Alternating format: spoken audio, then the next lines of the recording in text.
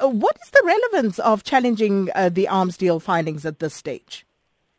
Look, as you've said, the Arms Deal Commission found that there was no corruption during the arms deal, despite, I guess, overwhelming information in the public domain which reveals the contrary. And really what we would like to do is to review the findings in order to hold the Commission accountable for the manner in which it conducted its work. So that's really one of our objectives. And the other is, related to that, the Commission had specific terms of reference that they needed to adhere to. And they didn't conduct an investigation. They didn't hear certain witnesses. They didn't hear certain information, or they didn't admit certain information. And so the relevance is really about accountability from the Commission side, and really addressing huge constitutional failures on the part of the Commission. So what, in your view, was left out of this investigation? Look, it wasn't an investigation. The terms of reference for the Commission was that they conduct an investigation, that they use whatever information was available and relevant in the public domain in order to really investigate, get to the root causes of the issue, find out about what happened in so many allegations of corruption. And they didn't conduct an investigation. They didn't have certain key witnesses appear before them. Certain key reports were not before them. There were huge issues with the manner in which information flowed during the Commission. This led to resignations of commissioners as well as key staff. So it's looking at how commissions function. And, one of the other objectives related to this is, can we allow judicial commissions of inquiry to be conducted in this manner going forward for major issues that the country needs answers on? But is it the fault of the Commission if witnesses who are meant to give evidence decide otherwise? Well, what can the Commission do about that? Look, we've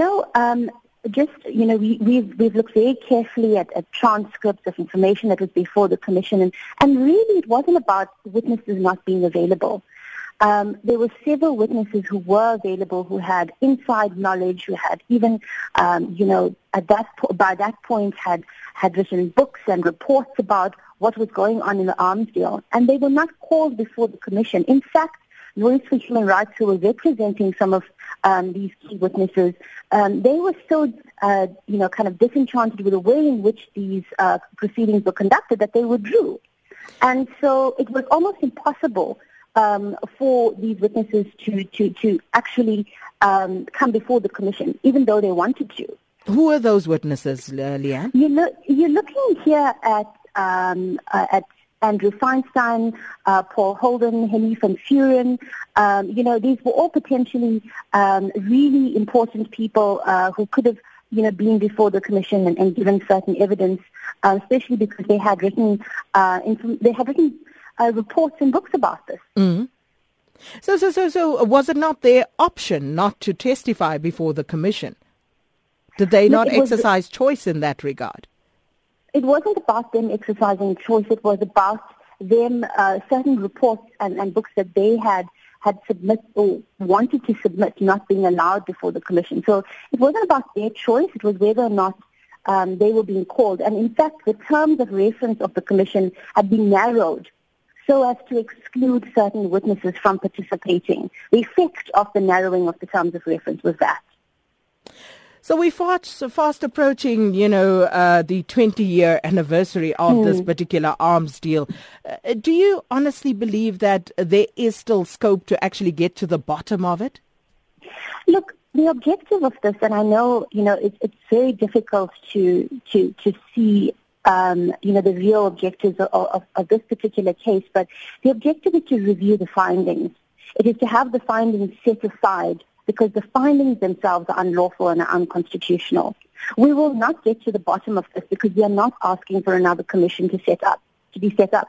But what we don't want is a finding that there was no corruption in the arms deal to be the last word on this major, major corruption scandal in the country. We don't want this to be the last word in the sense that this really was a whitewashing. And South African history should not reflect that. So the mere fact that, a court could set this aside, that would be a victory for us. The precedent-setting nature of a case like that looks into what are the nature, powers, functions of a commission of inquiry is really important as well, so as to guide future commissions. And then, Leanne, should the courts rule in your favor, what action would you like to see happen?